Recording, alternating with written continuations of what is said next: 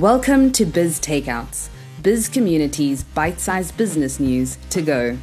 I'm your host, Rutendo Nyamuda. Coming up on the Takeouts menu, founder of Story Room, Ellen Fischert.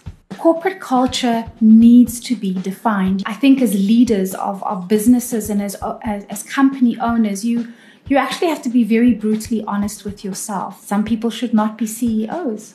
Some people should not be managers. And not because they're not good people, but maybe communication is not their strength. It's time for Biz Takeouts.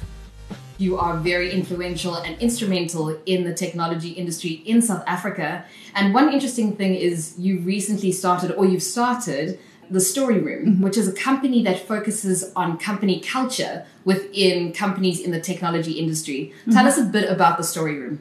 In the 14 years I've been operating in the technology sector, so a lot in the startup sector, first for government, then for the Nelson Mandela University, Silicon Cape, and now out on my own.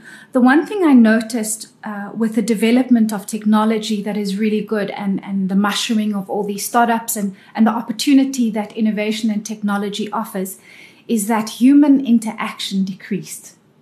So although there was growth in terms of skills and jobs and opportunities, the connection between people decreased and their communication diminished. And with that brought along different problems. I realized that something that sort of like evened the playing field was our ability to connect as humans with each other. I'd like to find out, how would you define corporate culture? Corporate culture would be the set of rules. Those could be spoken, written rules, but also our terms of engagement, the way we communicate with each other, and the way the company aspires to deliver their product and service to their customers.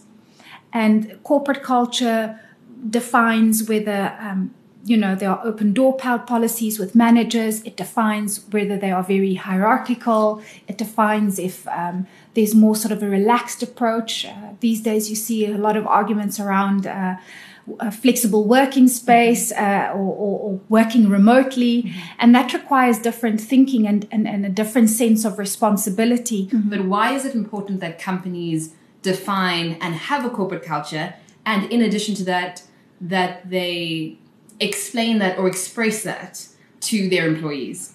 Any decision that we make, whatever it is we choose to do our best in, whatever it is we choose to spend more than 8 hours per day doing, speaks to our values. And if you don't define your values intrinsically, it means you also may not, for example, recruit the right people. Because if you don't know what your culture is and what kind of people you want in them, how are you going to choose the right people?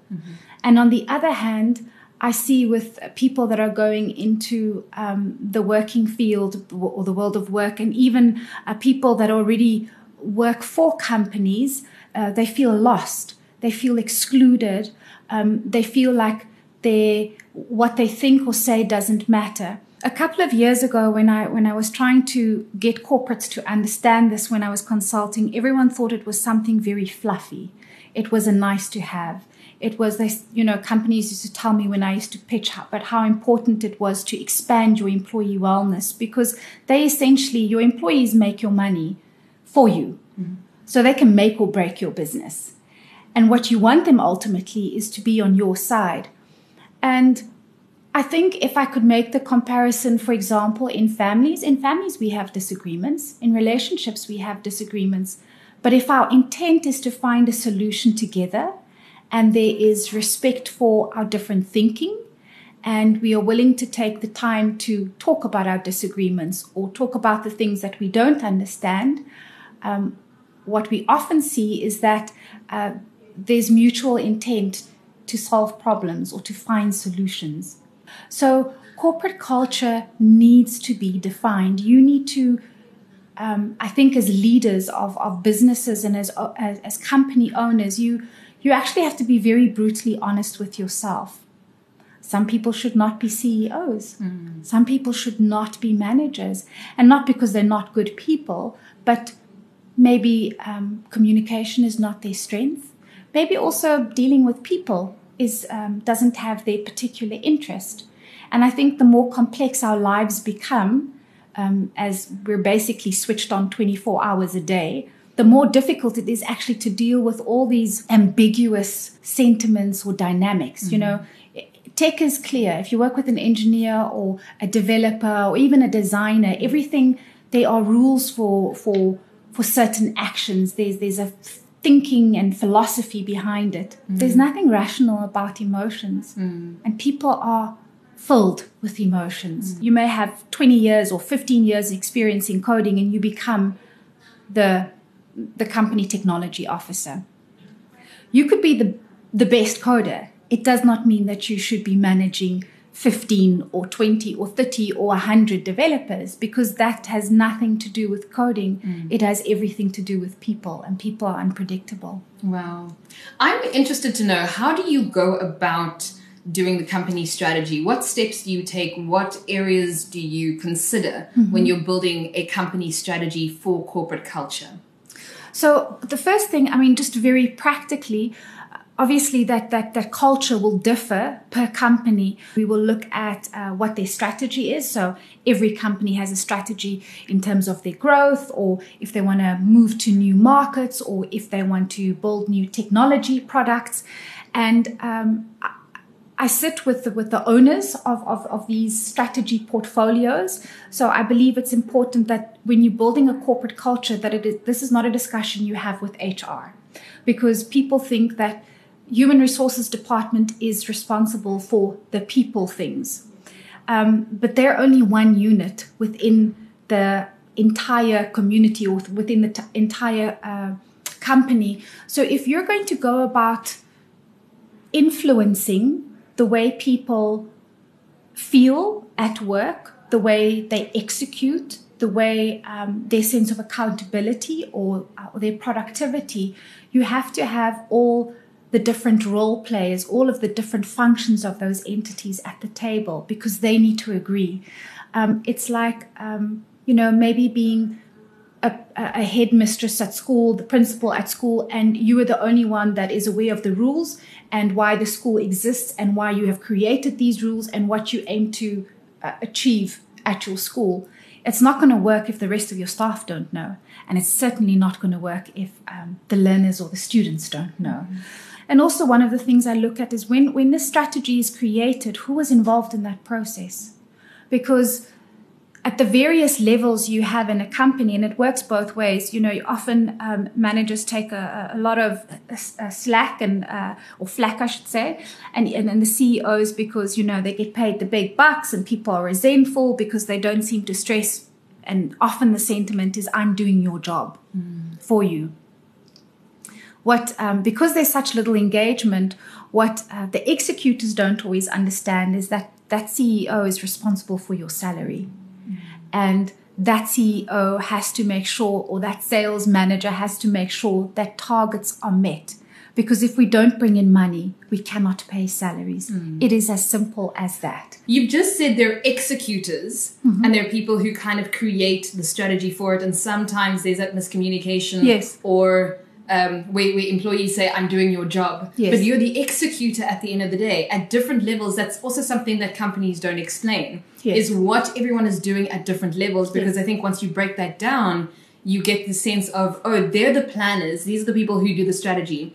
They send it on to the next group of people. They send it on to another group of people who execute. And then, yes, you have your interns and everything else. But if you understand how the network and how the corporate works together, as you're saying, as a family, as a unit, you're so much stronger than everyone operating in silos, thinking that all you have to do is your job, but not understanding the interconnectivity between the positions. Yeah, Tendo, you actually put that very well. You've really articulated that well.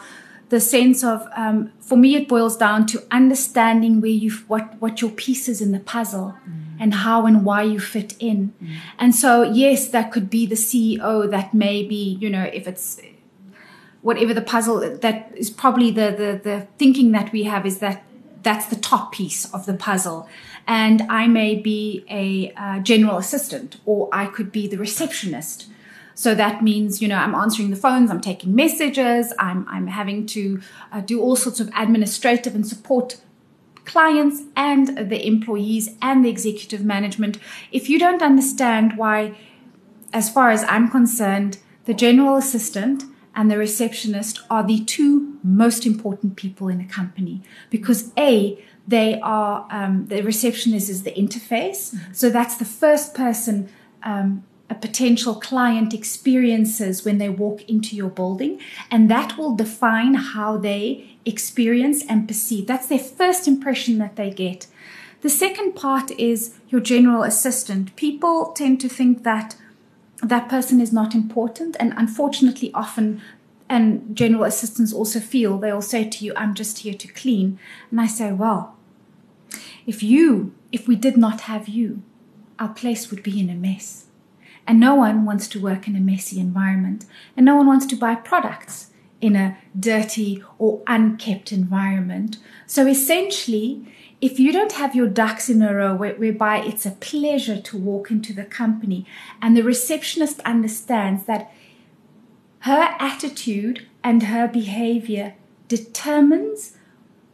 practically almost determines whether you decide you want to continue this conversation or not. I don't know how many times, you've been to an office or a bank and you just feel like someone is not very friendly, or they seem to have objected you were there. Sometimes we get that feeling.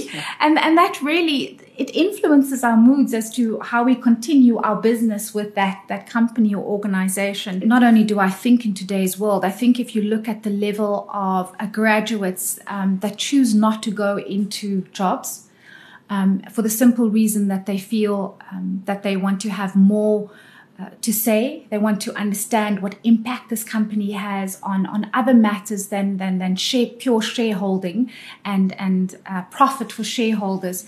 And I sound a bit like of an anarchist when I say this, but it is really my experience. The world is moving away from mass manufacturing and universal thinking.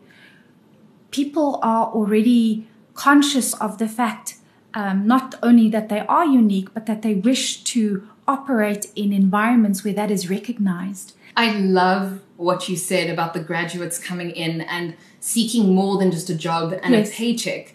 Because I was recently in a conversation with a friend who said she loves her job. She was just like, Rutendo, I absolutely love my job. And I hadn't heard someone say that for the longest time. Because a lot of people, there's always something. It's either your boss or your colleagues or the environment. There is always something someone complains about. And she said, the thing about the company she works for is they look after her holistically. Yes. There is a growth plan for her within the company. They are very big on wellness. So they're a company with I think it's a Kauai downstairs. She gets her smoothies. They've got a gym within the office. And fine, yes, they have the funds to do all of this and create this environment. But I think even smaller companies, even startups, what are you doing to appreciate your staff? Yes. You spoke about those leave days. Do you occasionally say to them, our culture here is that you can work from home if you want to? If you are sick, this is another thing. I know so many people who are afraid to take sick leave, or who take sick leave but still work from home because they are afraid of what their boss is going to say if they don't turn in the report. Yes. There is this fear culture that I think we are on the bridge that we kind of need to break. We definitely need to break that, because if you look at just how the world is functioning in general, I mean, there are a lot of institutions and institutionalized thinking that is falling. So and I think that has hugely to do with inequalities in the world. And I sound like I'm preaching, but it's not. I think when you build culture, that it is not only for when you are big. When you are spending an average of at least 8 hours a day somewhere, it makes absolutely no sense whatsoever to try and drive against the will of the people. And I understand that it's more that we need to have rules, and there needs to be a certain framework in which we operate. That makes absolute sense. Otherwise, you get chaos. But I think that you could engage your staff in having that conversation, because my experience is that once people understand why they are where they are, once they understand that I am seen as a unique individual person, and I am heard and I am recognized. And it is important for my employer that I am well. And if we can build cultures where there's reciprocity within organizations and not only transactional from a perspective of you sit in this room for 8 hours and then I will pay you. But as you say, I want you to thrive. I want you to grow within this environment. It will be, most companies find then that they don't have to ask their staff to work overtime because that is a natural give back when you feel that this company takes care of me. I'm a happy person. This is a good environment to be in. And it's really in small things. I actually just want to come back to the fact so for the companies who can't afford the gyms and free lunches for their staff, you'd be amazed how many people don't greet their employees. It always boggles my mind.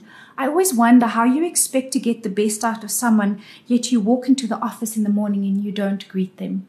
You've spoken about strategy at length, and sometimes companies can have the strategy. They've got these long documents, welcome packs, this is who we are, this is what we do, it's the vision, mission, the purpose. You've got everything to a T.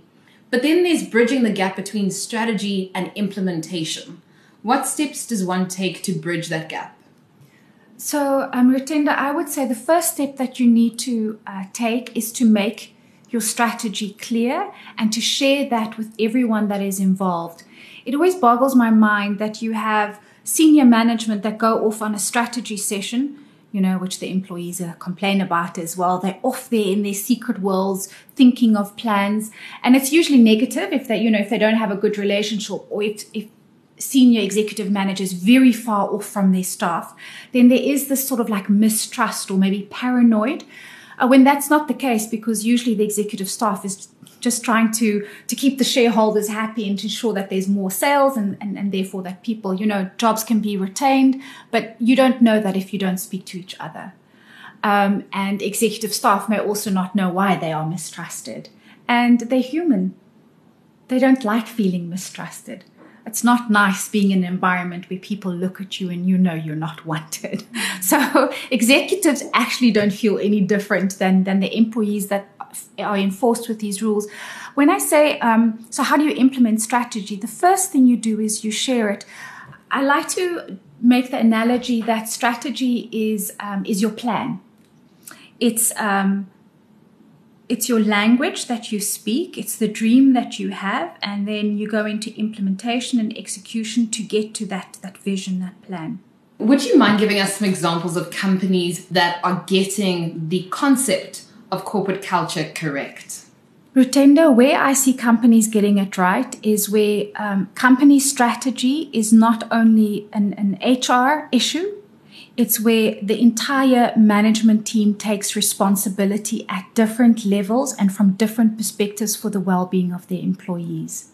So, Ellen, as a final question, for companies or corporates, individuals, people with startups who are listening to this podcast, what advice do you have for them today? Very basic steps that startups or companies can take to understand and to build on their corporate culture would actually, the first step is to ask your people if they are happy and what they are happy about. If they understand their purpose and if they understand where they are going. That's a tricky exercise to do because you risk hearing a lot of negative things about your company or the way you lead, and that's painful. So it's only when you understand the complexity of the wound that you can actually heal it. So the most simplest way of building a corporate culture would be to start with a conversation about where you are and about where you want to be, and to make sure that everyone that does not look or sound or does that what you do is sitting at that table to participate in that conversation. And that's a wrap on today's show. Biz Takeouts. Take it when you like it, where you like it, how you like it.